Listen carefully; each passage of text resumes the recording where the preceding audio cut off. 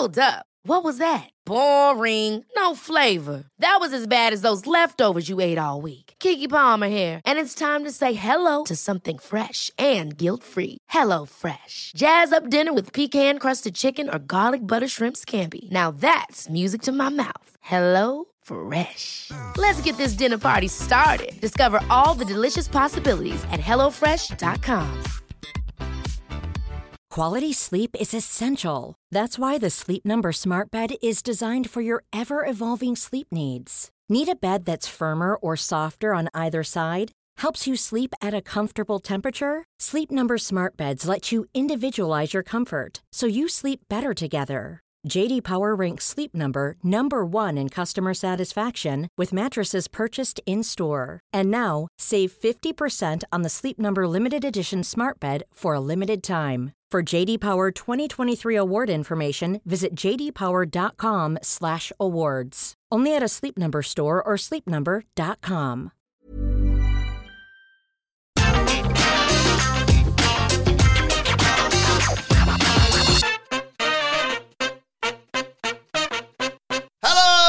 And welcome to the AEW Dynamite preview. I'm Adam Wilborn from What Culture, joined by the Dudley Boys of What Culture, Michael Hamflett and Michael Sidgwick, here to look ahead to tonight's episode of AEW Dynamite. But before we get into it, if you're a fan of this sort of thing, make sure you subscribe to What Culture Wrestling on either iTunes, Spotify, wherever you get your podcasts from, for daily wrestling podcasts, where we not only review AEW Dynamite, but also AEW Rampage, Raw, SmackDown, NXT 2.0 pay-per-views, premium live events. We have interviews, roundtable discussions, and a round of the week complete with a big quiz, of course, on Wrestle Culture. As I said, though, joined by Hamflett and Sidgwick to look ahead to AEW Dynamite, and arguably one of the biggest title matches in AEW's history tonight, Sidge. Yes, absolutely. Is this bigger than than Danielson, Page? Yes, I have to say so. Because I think they're like A1 to the A stars. Is it bigger than Omega, Moxley? I would probably have to say yes, because they'd already clashed on pay-per-view before Winter is Coming, and I think the result had all been telegraphed. You knew that Omega was going to win somehow, some way. The heel turn, the fact that Moxley had the long reign. I think this is bigger because like CM Punk's the biggest star in the company. He just is. And it's massive because something massive is happening. Like, something enormous must be happening here. Because I don't think Tony Khan's getting desperate per se. They'd be number one on cable. You can say what you like about the ratings, and we might, in fact, be doing that imminently. But you know that the steady number one, it's a bit stagnant. It still like far exceeds virtually anything else on television. So I don't think he's getting desperate. I think he's got a plan. Otherwise, why would you nuke the idea of a title match that the second they came face to face at Quake by the Lake, you just thought that is money. The fans are going absolutely ballistic for this. Already people are going, well, I need to see that right now. So much so that I will pay money for that. It just felt like one of they probably will never beat All Out 2021, just for the hype, CM Punk's first return. You knew it was going to be Danielson and or Cole. But this is going to be one of their stronger numbers. But they're doing it on free TV, like very close to the paper as well. A week and a half away. Yeah, so something has to be happening. I don't know what it is. We'll discuss it, and I'm looking forward to it. But my God, he's just not going to do this match and have it end in a DQ or a time limit draw, particularly with the way Moxley works. Anyway, get into it so I can continue this train of thought. Do you think that the whole discourse around Punk over the last 7 days has helped this, or how do you feel about all that? Massively helped it. Like, one of the reasons why, other than because everyone's really cynical now, one of the reasons why I think a lot of people have suggested that all of this, or some of it, or a tiny bit of it might have been a work, you can choose, is because all it does is contributes to the hype. As was kind of shown, I think, with the kind of the viral marketing and the way in which they debuted CM Punk, there is a method to working the sheets slightly or drip feeding the right information at the right time and all that kind of thing.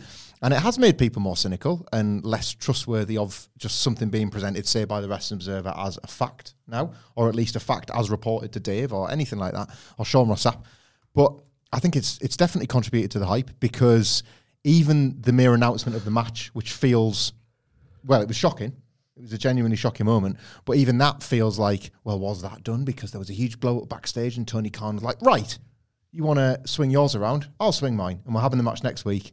and see how you like it, or something along those lines, which I don't think is the case. We said this last week. This feels like a booking decision, which to Sidgwick's point is really exciting because that means something is going to happen. That means something is around the corner. It's not, I have to remind myself of this sometimes, but the old wrestling fan head that says, oh, well, why are you doing on television what you should, in inverted commas, say for pay-per-view? That has changed a little bit with the way in which television rights fees generate so much revenue for wrestling companies now. But this is a little bit of a case of both. There was still a bunch of people that were ready to drop $50 plus on a match, and you have gambled. And that's how AEW books, irrespective of the rights fees. Absolutely. They still look at because there's only the 4 pay-per-views. They might not be about the dollars and cents that they make at the end of it, but it's certainly they lead to that big event as, well, what's the biggest match? It absolutely has to be the headline of that pay-per-view, otherwise we've done this cycle wrong. That's good practice, by the way. And they had it. They had the biggest match right there. And even if this match is incredible and they come up with some awesome finish that leads to a rematch, the rematch is not as big as the first match. It can't be in this particular circumstance. So it's not a gamble. They'll make money off this television. They'll do well all out. But they've taken a chance in sort of allowing the viewership to assume, well, something's got to be even bigger for the pay-per-view. So that sets up for disappointment if that's not the case. So there's a lot of gambles taken here by the announcement of this match. But we're here to preview Dynamite, and in terms of just a television main event, there's nothing big. I think this is the biggest match in Dynamite history. I think if you, I would put Danielson and Omega up there, and not just because it was like Sidgwick's birthday dream match, and it was all all our personal biases aside, that felt like kind of like the perfect ideal of how brilliant an AEW could be. It's like you've got this proper dream match. Like that's almost a forbidden door that Bryan Danielson was permitted to walk through. Bigger than anything on the Forbidden Door pay-per-view. But this is Punk, the even bigger Forbidden Door. Moxley, the traditional drawing card for AEW, the guy that has always proven himself at the box office, television numbers, all that. And for the belt, for the most protected world title probably in all of pro wrestling. So I think this is the biggest match ever in Dynamite. And it was so big, it was supposed to headline Punk's hometown pay-per-view. And the variables make it so much more unpredictable as well. I think the fact that there's the PAPE, a week and a half, well, actually, just over, in the words of Tony. 9 days! Either or there or thereabouts away. Like a few more than that, but close enough. I've got to use the thing. With the pay-per-view being, it's time to play the game away. But the fact that the pay-per-view is so close, and as Hamflett referenced there, they could run it back. And then, of course, there's the spectre hanging all over this that a lot of people are speculating on as well. Okay. Well. It's time to play the game! Should we play a game? Absolutely. It's a bit boring, but we'll call it the process of elimination, right? Let's eliminate every scenario that we know's not going to happen. Right. Because kind of no one does know what's going to happen. So let's try and narrow down these options here, right? Are they going to do something stupid and reckless for the sake of popping a TV rating? No, dear, that's wrong. And the reason why is, look, Tony Khan, who's indulged the odd excess and has a bit of a meme voice at the end of a Dynamite taping, is nonetheless a very, very, very smart individual. Jon Moxley is one of the smartest individuals in all of pro wrestling. It's a pretty elusive field and a small one. Yeah, CM Punk. Val Venus and Kane. CM Punk, I would always put in there. There is no chance in hell that they are going to work a lengthy TV match, extract every drop of juice from the fruit, right? To do some, someone got DQ'd for kicking too much ass. Or, oh my God, there's been a double count out. We'll have to settle this at the pay-per-view, right? That's WWE stuff. And I just cannot see these three men between them thinking, oh yeah, that's a good idea. Absolutely no chance in the world. If Tony Khan, and there's three of them, and wrestlers in AEW have agency, and they are like demanding finishes if rumors are to be believed, if one of these three men, right, pitched that or had the idea and it's Tony Khan's company, right, CM Punk would probably just say no. It's not overstating it to say that is a brand killer. Yeah. You never get that back. Like, All Elite Wrestling is a different company tomorrow if that finishes. That's how big an infraction that is on expectations at this point. Exactly. So CM Punk would simply say, no, I don't want to do something stupid that's going to annoy people. Let's wait literally a week and a half and earn a massive pay-per-view buy rate. So they're not going to do a DQ or a count out after, 17 minutes, right? That ain't happening. It will not go near an hour, but they will say it's an hour because that is the usual time load for a title match, right? Are they going to go to a 60-minute draw, right? Building towards the rematch. I'll do the same thing that Page and Danielson did. I'm going to go with no. It's a 5-match card. You can obviously get the first hour done and dusted as quick as you like, right? But at the same time, asking people to pay a week and a half later for a rematch for a 60-minute match, I just can't see happening. More to the point, Jon Moxley works a style now, which I'm going to coin as anti-epic. The epic has taken on this absolutely preposterous parody definition in recent years. I love Jon Moxley and revere Jon Moxley for just saying, you know what, that's absolutely lame now. I'm going to model my style around doing the opposite of that lame stuff that's Josh Barnett's Bloodsport is mainstream. Yes, he's exactly. Done it. It's He's awesome. it. So it's not going to a 60-minute. It's not going to DQ. It's not going to a count out.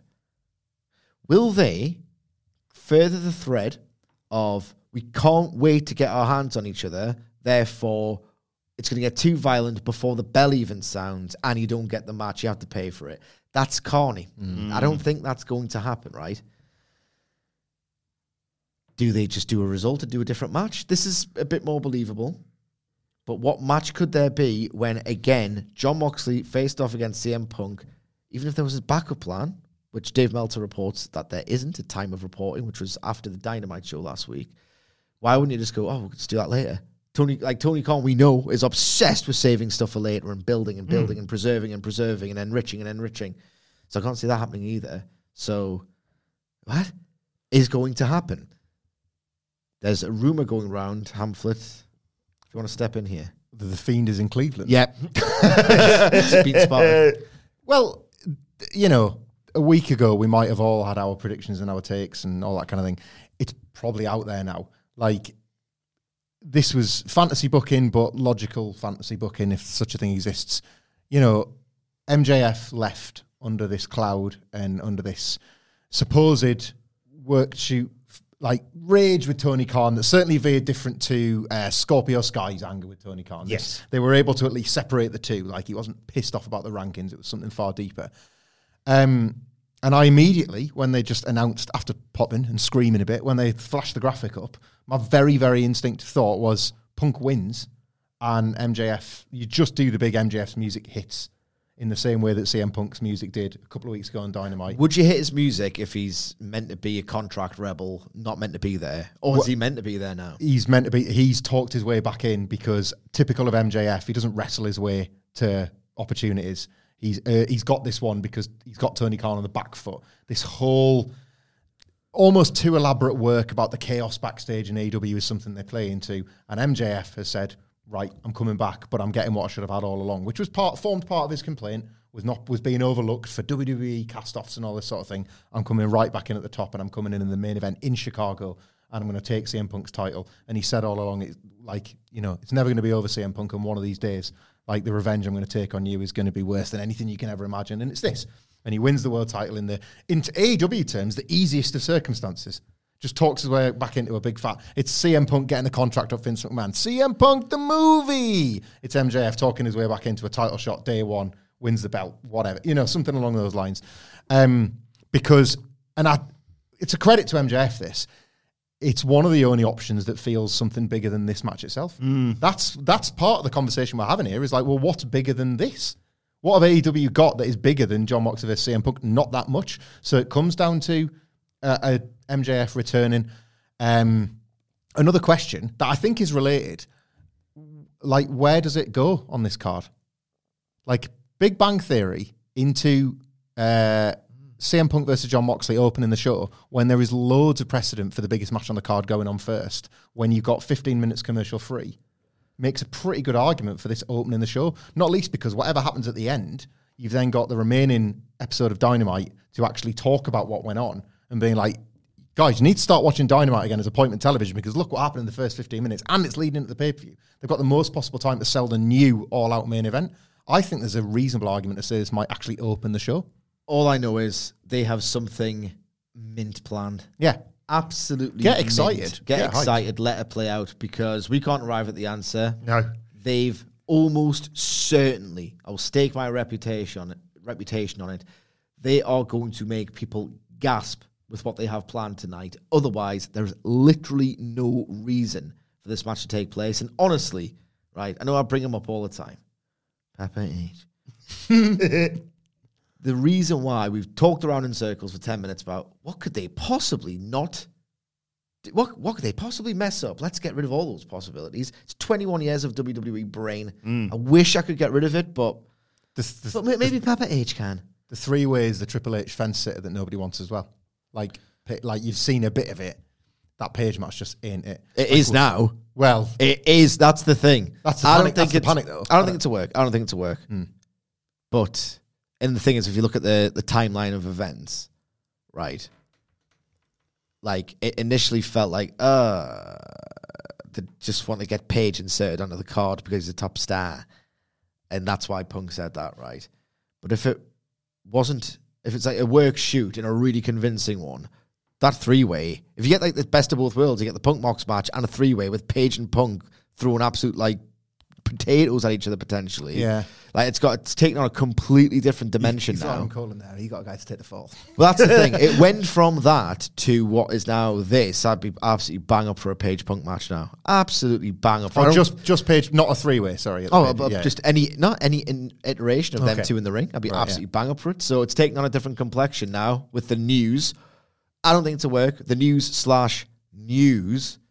that he went into business for himself. What did you make of the Page being the Elite thing? Like, funny as it was, like, being the Elite is canon. So, like, what did you make of that in terms of this? Was that really like canon? It's canon when it's selective canon. Yeah, I suppose. But, like, that felt like the Elite trying to trivialize and maybe diffuse the pipe bam that CM Punk dropped when he It just felt to me like a funny / elegant way of saying, Hangman Page is not a bitch. He was busy. Yeah. They had to cover their back somehow. And I thought it was a really clever way of doing it. They're really good. It was really brilliant. It was really, really brilliant. This Punk Page stuff rules. Don't worry. Like, I loved AEW, right? For its stylistic range, for its great promos, for its really intricate, well thought out booking. If there's 2 things, right, this company hasn't really had throughout its seminal 3-year existence, it's incredibly compelling backstage bitch and gossip, needling, or like really unpredictable action. It's very predictable, and they make you want to see the things that are going to happen. But this last week, it brought those 2 elements to the fore, and it's unbelievable. I'm jacked for tonight.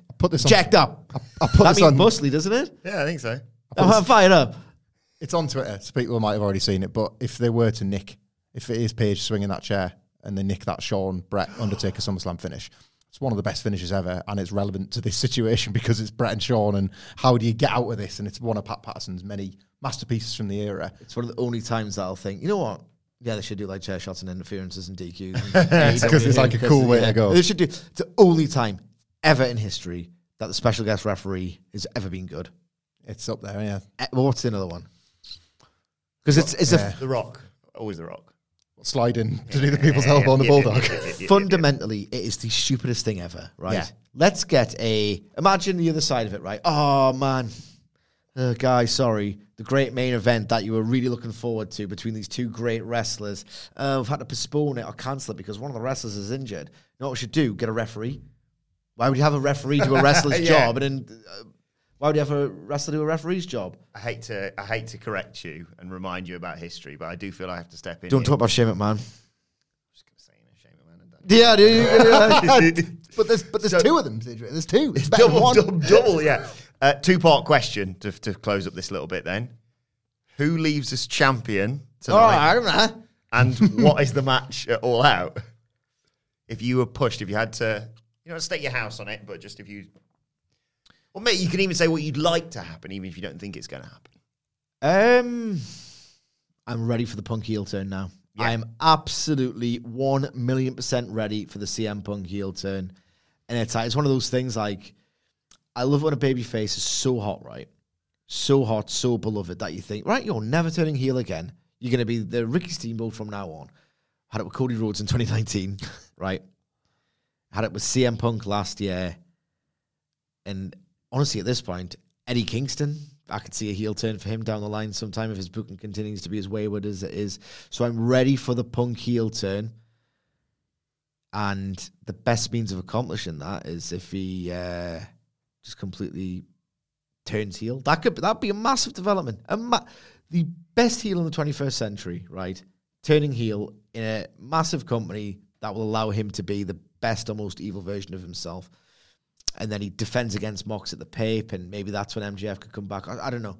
But if CM Punk turns full-blown heel tonight, but why would they do Cleveland? it? But why would they do it in Chicago? Because that's just Austin and Texas stuff, isn't it? You're feeding into a Chicago-based pay-per-view where you're asking them all to... Like, even if it was, say, Punk versus Kingston, where Kingston is a sentimental favourite at every building in the country, the one place where he might not be the sentimental favourite is in Chicago. So I've got honestly no idea. And I honestly think this is kind of genius how they've arrived at this, because it's like they've got something planned and there's not a single soul on the planet where I've read a take or heard a take where I thought, oh, that's probably what's going to happen. Yeah. This is winter is coming. Oh, working with Impact. Yeah. That's what this is. Yeah. Heart says Moxley, but my head says Punk to win tonight. Oh, Moxley to win. Yeah, I would like get that stupid dickhead's smirk right off his face. When's John Moxley not the sentimental favourite in any situation? But yeah, Punk to leave as champion. I'll go with Punk MJF. I'm struggling, and this is the great thing. We said this a million times. Really fun to predict stuff, try and fantasy book stuff, things that they potentially laid breadcrumbs, and then them do something 50 times better than anything we could have projected. I just right now can't see a bigger match in AEW than Punk MJF 3 for the belt. And then tomorrow morning we get to be like, oh, that one was bigger.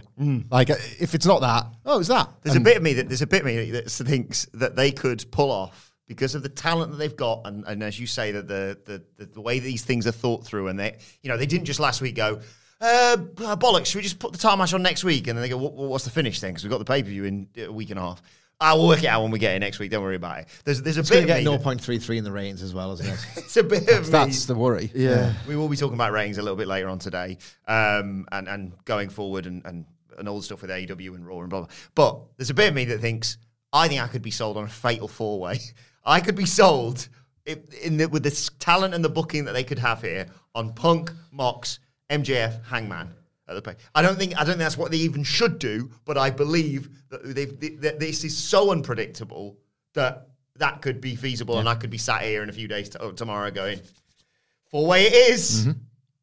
I can't really speculate on who I think is going to leave as champion tonight, because I'm a bit like when we see Rampage spoilers before I'm kind of too close to this, so I'm just going to defer. He's an asshole.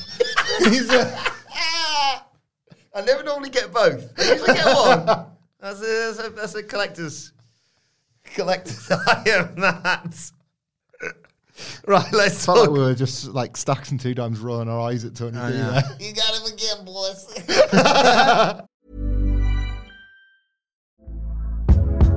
Hey there, it's Michelle Norris. I'm host of a podcast called Your Mama's Kitchen. When I travel, I'm usually looking for a way to find a taste of home when I'm not at home. And one of the things I love to do when I am at home is entertain. And Airbnb allows me to do that. When I was in California recently, I rented a house that had a great kitchen. And when we were sitting around the table, we were all thinking, we're in someone else's house. Someone could be in all of our homes as well.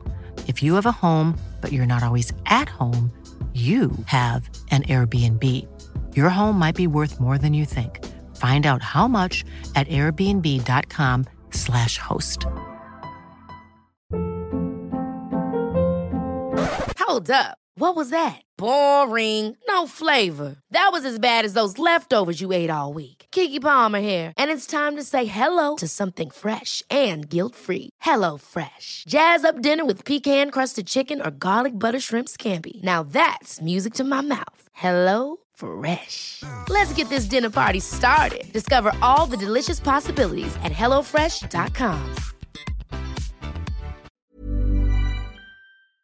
Before we go any further, though, this show is sponsored by BetterHelp. Now, we all carry around different stressors. They can be big life worries or just, little things like your favorite wrestler not being used properly. The thing is, when we keep them bottled up, it really can start to affect us negatively. Therapy is a safe space to get things off your chest and to figure out how to work through whatever is weighing you down. It is really helpful too for learning positive coping skills and how to set boundaries. Therapy basically empowers you to be the best version of yourself. So why not give BetterHelp a try? It's entirely online, designed to be convenient, flexible, and best of all, suited to your schedule. Get it off your chest with BetterHelp. Visit betterhelp.com/whatculture today to get 10% off your first month. That's BetterHelp, HELP.com/whatculture. Let's talk about the rest of this show. Sige, if it's not Punk Mox to open, do you think it's the Trios quarterfinal?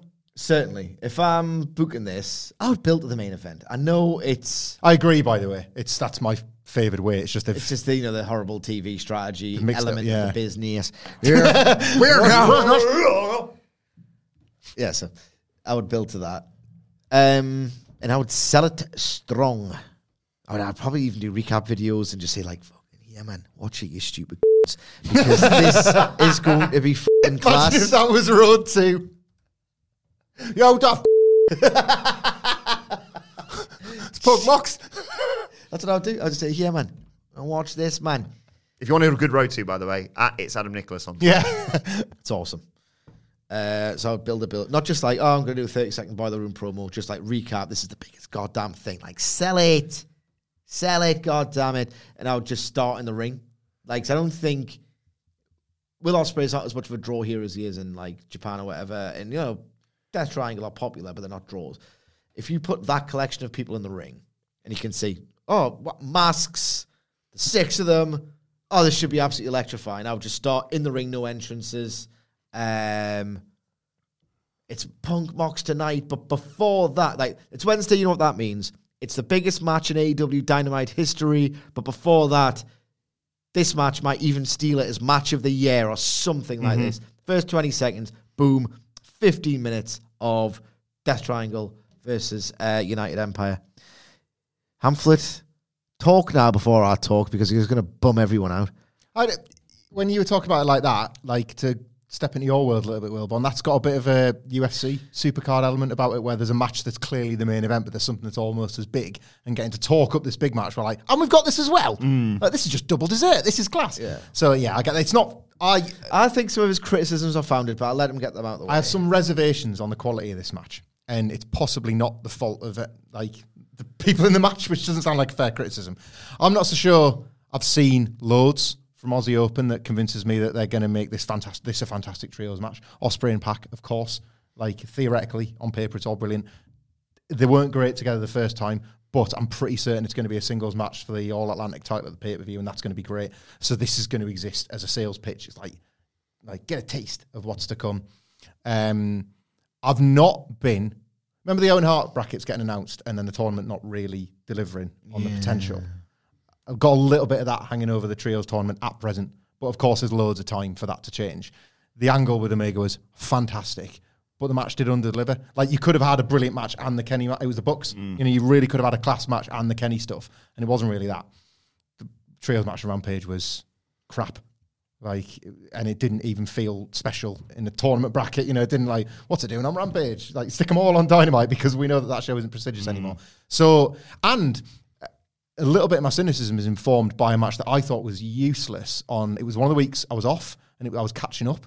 Was it they did the mask stuff again? Was it Andrade Family Office and the Lucha Brothers? It was the faction Ingobernable. Yeah, that was it. I thought it was a bit of a mess, quite honestly. I've gone off the Lucha Brothers. Like, Penta was always my guy, and Phoenix is Phoenix, and I've kind of gone off the pair of them. So I think there's more going against this than people realise, because on paper it's such a fireworks display. Hope I'm wrong. Like, it's got so much... Like, I think this about House of Black all the time. Like, we go into those House of Black pay-per-view trios matches, and whatever. Yeah. Like, and then the match is unbelievable on the night. So yeah, I'm not inclined to disagree, even though I did a bit about it earlier on the NXT 2.0 review, which of course you can listen to wherever you get your podcasts from, Apple, Spotify, wherever, everywhere, in fact. Penta blows hot and cold. There are certain times when he can not get lost, but it just feels clunky. And in those kinds of matches, if you're on like the 7th, 8th, or 9th chain of offense, and then it goes wrong, it's like being at the end of a platform level on a game, and then if you fall down like a crevice or something like that, for fuck's sake, it's so much more annoying when you do it at the end than like just doing it at the start.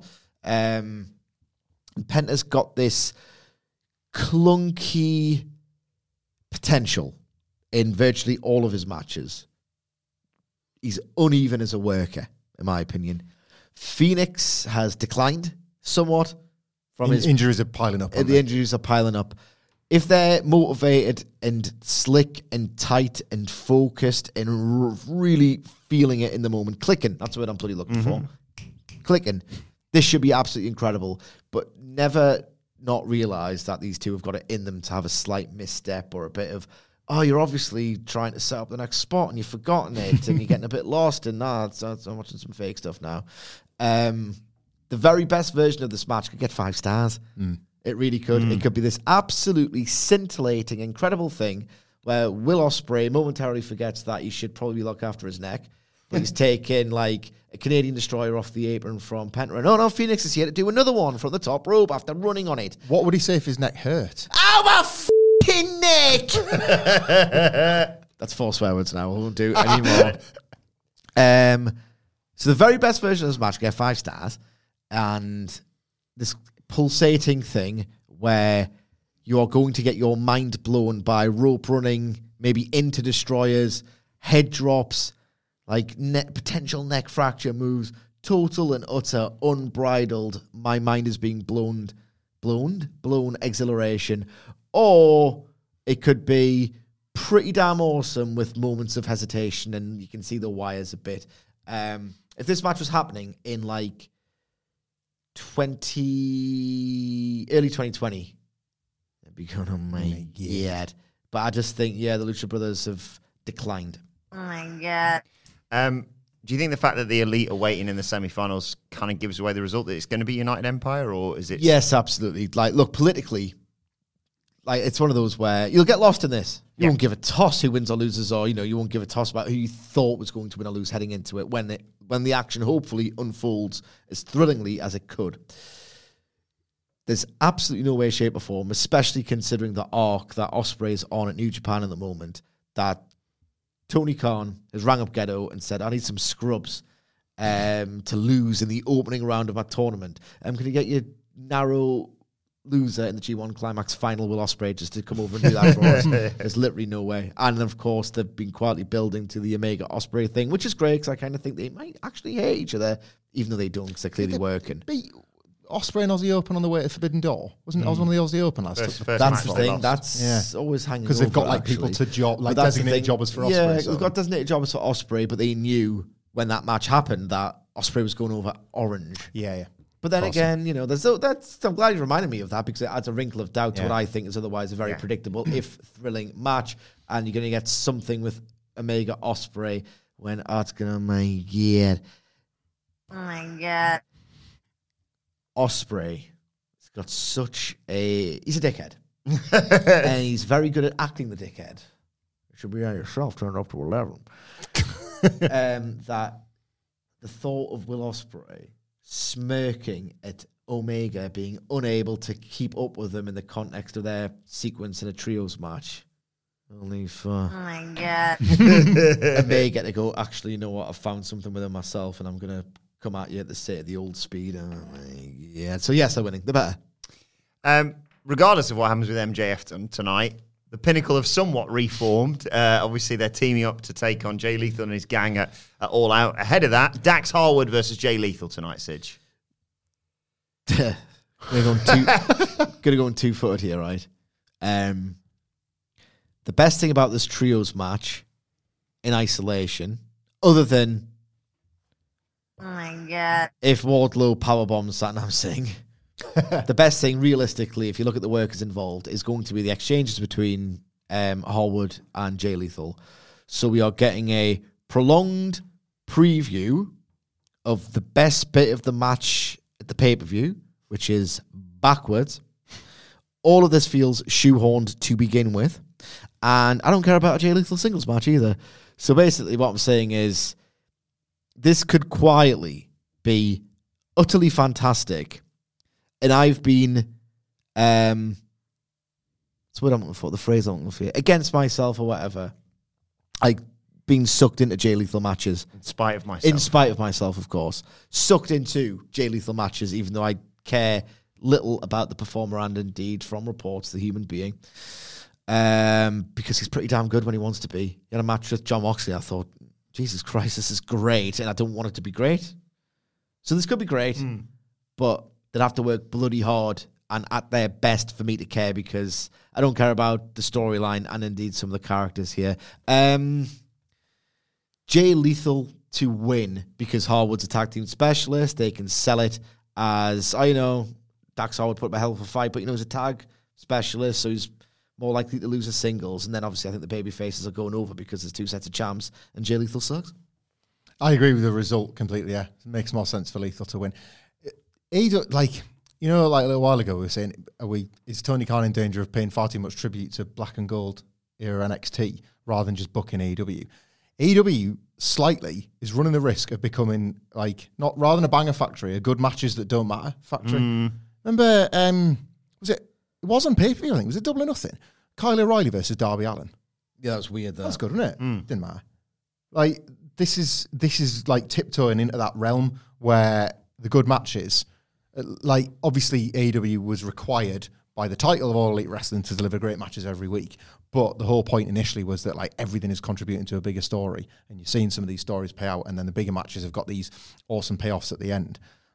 This could be fantastic. Feels like it doesn't matter, and it's going to lead to a 6-man or a trios, which could also be very good. That also doesn't matter. Cedric made a point last week, which I thought was really astute. It is worth them selling the trios division without just having title matches. It's what they should have done with the women all along. You have other feuds, you make it seem like the titles matter, that so much so that the Pinnacle are willing to reform just to get in the hunt for those belts as well. 8-star FTR if they can win those belts. The Pinnacle stuff is interesting because if MJF is hanging over this main event, now would have been the time to bring the Pinnacle back. What if, who else, who are all 3 members of the Pinnacle now friends with? CM Punk. So that's possibly not nothing that would suddenly be, if you look on the pay-per-view Wikipedia page, they're listed as the Pinnacle. So that name last week wasn't thrown away. That might be for a reason. What's Sean Spears up to? What does he think of all this as MJF's, sort of running buddy more than he was a member of the stable? So that's more interesting than their feud with Lethal Satnam Singh and Sanjay Dutt, I think. If that's got any implications in the main event, that's far more interesting. This match will be good. I don't care. Jay Lethal will win. Pinnacle jet lands, and then we see that FTR and Wardlow have come in from a different way, from a different car early on. Yeah, that's cute. I like that. I mean, it's a bit. Who's this limo waiting outside? Sean Spears in a pilot hat. Imagine it was just Sean Spears as well. Huh? Oh. What? And I don't know why women would be on the pay-per-view if they're not the number one contender, so I thought I'd just disregard that. We'll come to the women's match a little bit later on. Let's talk about a couple of talky segments, as I'm going to describe them now. Chris Jericho, Daniel Garcia face-to-face, and tonight we also hear from Absolute Ricky Starks. I'll do the Ricky Starks one first because AEW have been a little bit cheeky with selling things that end up being a backstage promo with Tony or something like that, where they're you're led to believe it's going to be a big in-ring or a big angle. We've done the speculation that it turns out it's one quick promo, which I think Starks might be. I'm slightly concerned. I'd love to be proven wrong on this episode, in fact, but I'm slightly concerned that they didn't have much more in the way of ideas beyond the original turn. That turn was absolutely fantastic. AEW operating at peak level. The things they established over that one segment from Hook winning the title to the Hobbs turn, fantastic. Then you've got Ricky Starks doing the Randy Orton and running off into the crowd. Hated it. Hobbs intermingling with the factory. Hate it. Smashed the screen up backstage. Hate it. They've not got anything right, just 100% right since the original angle. So maybe it's actually just best for business if Ricky Starks just does a backstage thing tonight and is cool and is funny and is engaging and reminds you that he's not afraid of Ricky Starks. He puts him over while putting himself over at the same time. Not afraid of Powerhouse Hobbs. Sorry, Powerhouse Hobbs. And then whereas hyped as we're going to be for this match when the split happened, and it's gone in reverse ever since. So maybe that being minimised is possibly for the best. Jericho, and I love Jericho and Danielson as a match more as a result of Daniel Garcia now being thrust into the middle of it. It was good, but it was carny good. It was Jericho's going to another 4-star match. And everyone's like, what a year he's having. Is he face? Doesn't matter. What a year he's having. Like, he's learned from the best in Triple H in that regard. But like, I think it's so much better with Garcia in the middle, because ultimately I think this ends in Garcia picking Jericho, and the heartbreak is part of the magic. Like, I think they've got him. Not yet. But yeah, so this night tonight, well, I don't think you'd go obvious. You don't do the Garcia snaps and he attacks Bryan Danielson. You leave that for the pay-per-view. You have his kind of like his heart being taken in both directions until the show itself, where he reveals himself to be still a member of the Jericho Appreciation Society. Why not have Jericho Danielson with Daniel Garcia in a black and white Kangol hat as the referee? No, mate. Jeff Jarrett, a special timekeeper. Love it. If Keep talking. AEW ever does a special guest referee, and I don't think they ever will, I will bury it. What did Ricky the Dragon stream? That was just timekeeper. Just a timekeeper. You got timekeepers and judges. Special guest referee is the stupidest thing. It's such a contrived, illogical, dramatic device that exists purely for corny means, and I cannot stand it. It's special guest referee, impromptu match, authority figure, and there's a fourth of my Mount Rushmore of hatred. We should do that as a promo train. Promo train. Yeah, those are my 4 things that I hate the most. Devices, tropes, hate them. Jericho. Next time we do questions you might answer, do Mount Rushmore of wrestling hate, because I love that as an idea. Love that. What was I going to say? Yes, Jericho, Danielson, Garcia. I think Garcia will repledge tonight. And I think Danielson will interrupt, or they'll be, obviously they're all 3 going to be involved. I am interested in the Garcia thing. I don't want the gratification of him joining the Blackpool Combat Club, and then he can do like the Cobra Kai stuff where it splits into 2 separate dojos. You can have Moxley and Yuta versus Danielson and Garcia as the feud. So all that could come later. Feels like a new pay-per-view cycle thing. So I think he'll do the Jericho Appreciation Society, like repledge, if you like. I want Danielson to call Jericho something like a corny, but in his own voice. He's so good at the put down, the heel put down, Danielson. I'm just looking forward to hear him say something along those lines. As for Starks, I have to echo steak flogging fake. Yes, like that. As for Starks, I need a course correction on this. Yes. I really need a course correction on this. And my worry is that's not going to happen because for whatever reason, the factory that both the heel and the babyface in the Grudge program both hate a stable that's just on the fringe of it's stupid. I don't get it. Nor do I feel like there's going to be a coin penny drop moment of that's why the friggin' factory were involved for some friggin' reason. Comorato's Mafia and Ogogo isn't knocking anybody out. Like, they protected Ogogo the other week, so that was something. That was kind of like the only saving grace that entire Stark segment. They've been doing that quite often. Like with the Keith Lee stuff a few months ago, like Ogogo was protected. He's got like this best unbeaten streak through Dark and Dark Elevation that like doesn't really transfer over to Dynamite, but like, it's implied, I guess, that he's the threat. So maybe, like, I don't know. It wouldn't be not AEW for the factory not to punk Ricky Starks out backstage, would it? Interrupt him and he gets knocked out or knocked down by Ogogo, perhaps. It just feels like unnecessary Tony Khan just making things more convoluted than they need to be with the use of so many additional bodies in the same program. I just don't get it. It's all keep it simple. Before we get to the final point, let's, as AEW often does, squeeze in the women's stuff. Britt Baker versus... I hate having to do this, but this is what happens. Yeah. Britt Baker versus Kylie We'll never King. lead with the women's thing, will we? Ever. Nah, I don't think so. We just took it in at the end. Unless AEW Rampage, your suggestion, maybe they will find... Oh, it's Hamlet's, never mind. It's Hamlet, sorry. Well, it was when they trademarked All Elite Women. I just thought, well, just give them Friday nights like there, and then blame them when it fails. After already killing the time slot. Yeah. Britt Baker's relatively straightforward win for you here. Yes, and then she'll say something to the effect of, look, can do something cute here, and she can beat the clock challenge without beating the clock. Yeah. Right, where she beats Kylan King quicker than Toni Storm did, and she went, hang on, doesn't that make me the number 1 contender? And it becomes a 3 or a 4-way. Jamie Hayter helps her win, so she wouldn't have got it done without Jamie Hayter's help. Yes. That's Jamie Hayter's claim to it as well. They did reference something on that on Rampage, didn't they? About like, infighting, or when you'd never catch us doing something like that. Well, yeah, that was the whole point of the tag match. Do you remember? Like, which team's going to fall out here? And in the end, it was neither. Just Thunderstorm having a respectful babyface match. So basically, 4-minute match. 4-way somehow. Don't care. But I wish I cared. I just don't, and it's their fault. the question is, where will Tony Khan's fault. those 4 minutes go? It's time to play the game! What game is... Defending titles. What game is that, Michael Sidgwick? Well, this is late as 9. I'm thinking, ooh, And the reigning champ starts us off, I believe. Sorry, I'll go Shout out with... to Adam Blair. Yes, thank you, Adam Blair, as always, for the screenshot first thing in the morning.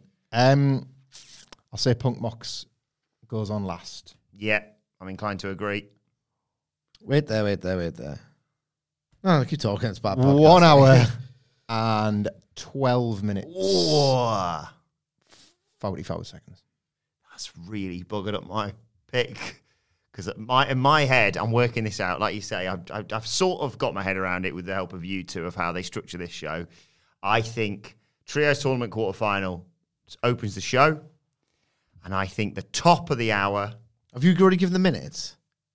Yeah. Oh, I didn't know wait there. What Trying did to I copy say? and paste the previous I said 111 or 112. 112 and 44. Shut up, man, I haven't done it yet. Pamphlet. 1 minute, 1 hour. 1 hour, 12 minutes and 44 seconds. Sorry. anyway. Something like that, yeah.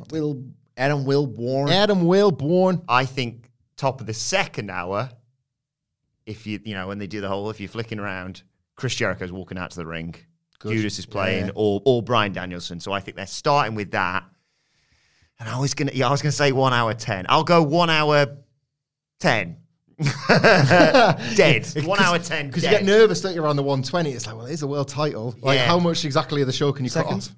1 hour 10 dead. Oh, so it's Well, we know the crowd's going to be dead, but how many seconds? 1:12:44, 1:10 dead. On the So, right, okay. I think that they are going to do something like they're going to start Mox Punk in the main event. All right, no, TBS said that we've got as much time as we want. Suspiciously like, it's going to finish at 1 hour, 59 minutes and 38 seconds. Yeah, I'm being an Sounds like Jim Ross did it himself. How about on the phone? My good friend at TBS from the 1980s when me and Tony were still working down the territory. Jim in the sixth floor office gave us 20 more minutes. I've not heard this, Ron. It's another one of my favourite Sidgwicks. How would Jim Ross sound opening this week's AEW Dynamite? President, no damage.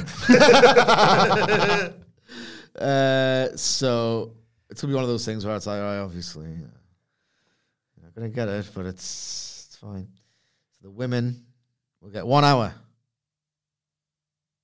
19 minutes, and 12 seconds. Which gives all of this tops, like if you tack on the Jade Cargill promo at the end, like 6 to 10 minutes tops. So you'd have the main event going on at about 1 hour 40. So if the women open the show, guess who gets the point? I mean, it's not going to happen. You just reset your glasses there. Guess who gets the point? Yeah, my lady. Finally, we all agree Britt Baker wins, yes? Yeah. Finally, father fights son tonight on Dynamite. Oh, Jesus Christ, let's wrap it up. Who cares? Billy Gunn versus Colton Gunn. It's not just jobs for the boys, it's jobs for the ass boys. This feud has had so many extra chapters than I feel like it would have got had one of the key players not been... It's like longer than Vince Austin. Yeah, like one of the players not been a coach and two of the other players been his kids. Like this feels like pro wrestling nepotism happening in front of our eyes. We've had 2 separate turns, a heel turn by the Guns, a babyface turn by Billy Gunn, 3 turns as a result of the Guns turning heel on the dad, 3 turns. We've had a dumpster match, which for all Billy Gunn was doing the old, you ruined the match that made famous. It was a WrestleMania tag team title match that was supposed to have a certain, it was supposed to be inclusive on Dynamite. They pushed them off the stage in a dumpster, and then it was wacky. They've fallen over, they've really seriously injured themselves, and it was wacky. It was Christopher Daniels not being part of SCU Yeah. all over again, wasn't it? Well, some people might be dead. Moving on. And then you get this match so that Billy can take him to the woodshed or something like that. And the Acclaimed are now friends with Billy Gunn. So the Sesame Daddy thing was more popular than maybe I perhaps gave it credit for. Sesame Daddy ass. Daddy ass, sorry. But is that like a long-term thing now? Are they a group? Or was that just for the pop on the night? Well, this thing's farcical. I quite enjoyed it last week, actually. It's got this charm. That's over. And that's always really hard to get. And people should be commended for getting over in goddamn wrestling. It's bloody hard, and this is over. But the thing is, it's like a father, right, has decided, and it is cute, the guys who are very close to his wrestling persona rather than his own kids. It's cute. And then you get to like father versus son. It's like, it's a joke. I cannot possibly take seriously the idea that a father and a son have split up, like estranged father and son because the dad really enjoys doing some silly patter with like one of the young lads at work, which is what it is. Yeah. It's silly. I can't take it seriously. And the second you like threaten to take this fun novelty mid-card comedy adjacent program and then it suddenly becomes father versus son, it's farcical. Can't take it seriously. Got no hopes for the match. Where does Paul White stand? That's what I've got to know. So Was he a guest referee in AEW? No one's guest referee. He's in never AEW. been a guest referee. Never. Paul White do anything even remotely close to that? Or am I He's had a imagining match that? with QT Marshall. Oh, and yeah. he's commentated on loads of matches to very little fanfare. When And he talked about Christian coming in, didn't he? Yeah. It's not When that one. When his contract expires and Mark Henry's contract expires, why are we even there in the first place? Get out. Get out. Who wins the Guns?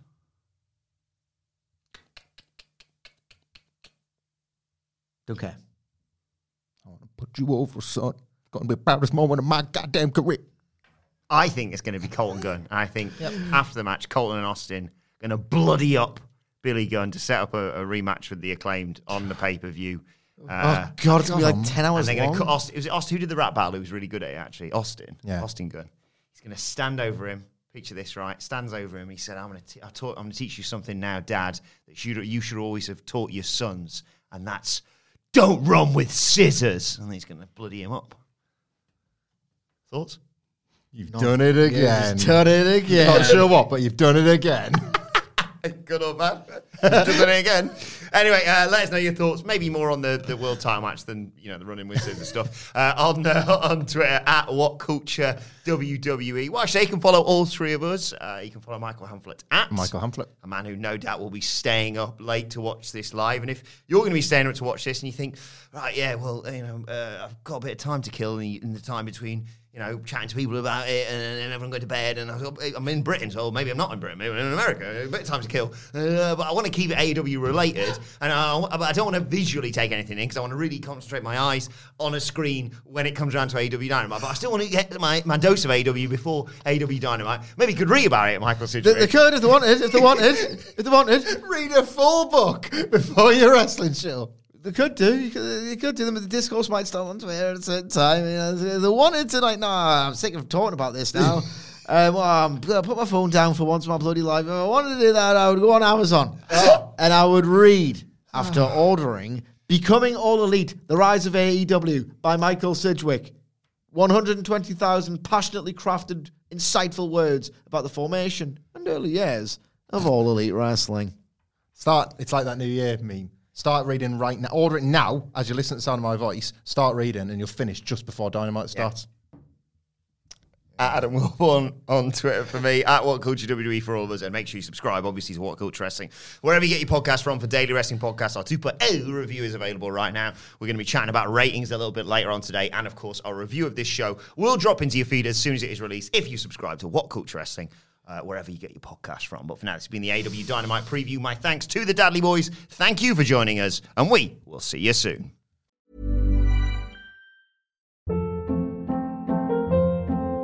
Hold up. What was that? Boring. No flavor. That was as bad as those leftovers you ate all week. Keke Palmer here, and it's time to say hello to something fresh and guilt-free. Hello Fresh. Jazz up dinner with pecan-crusted chicken or garlic butter shrimp scampi. Now that's music to my mouth. Hello Fresh. Let's get this dinner party started. Discover all the delicious possibilities at HelloFresh.com.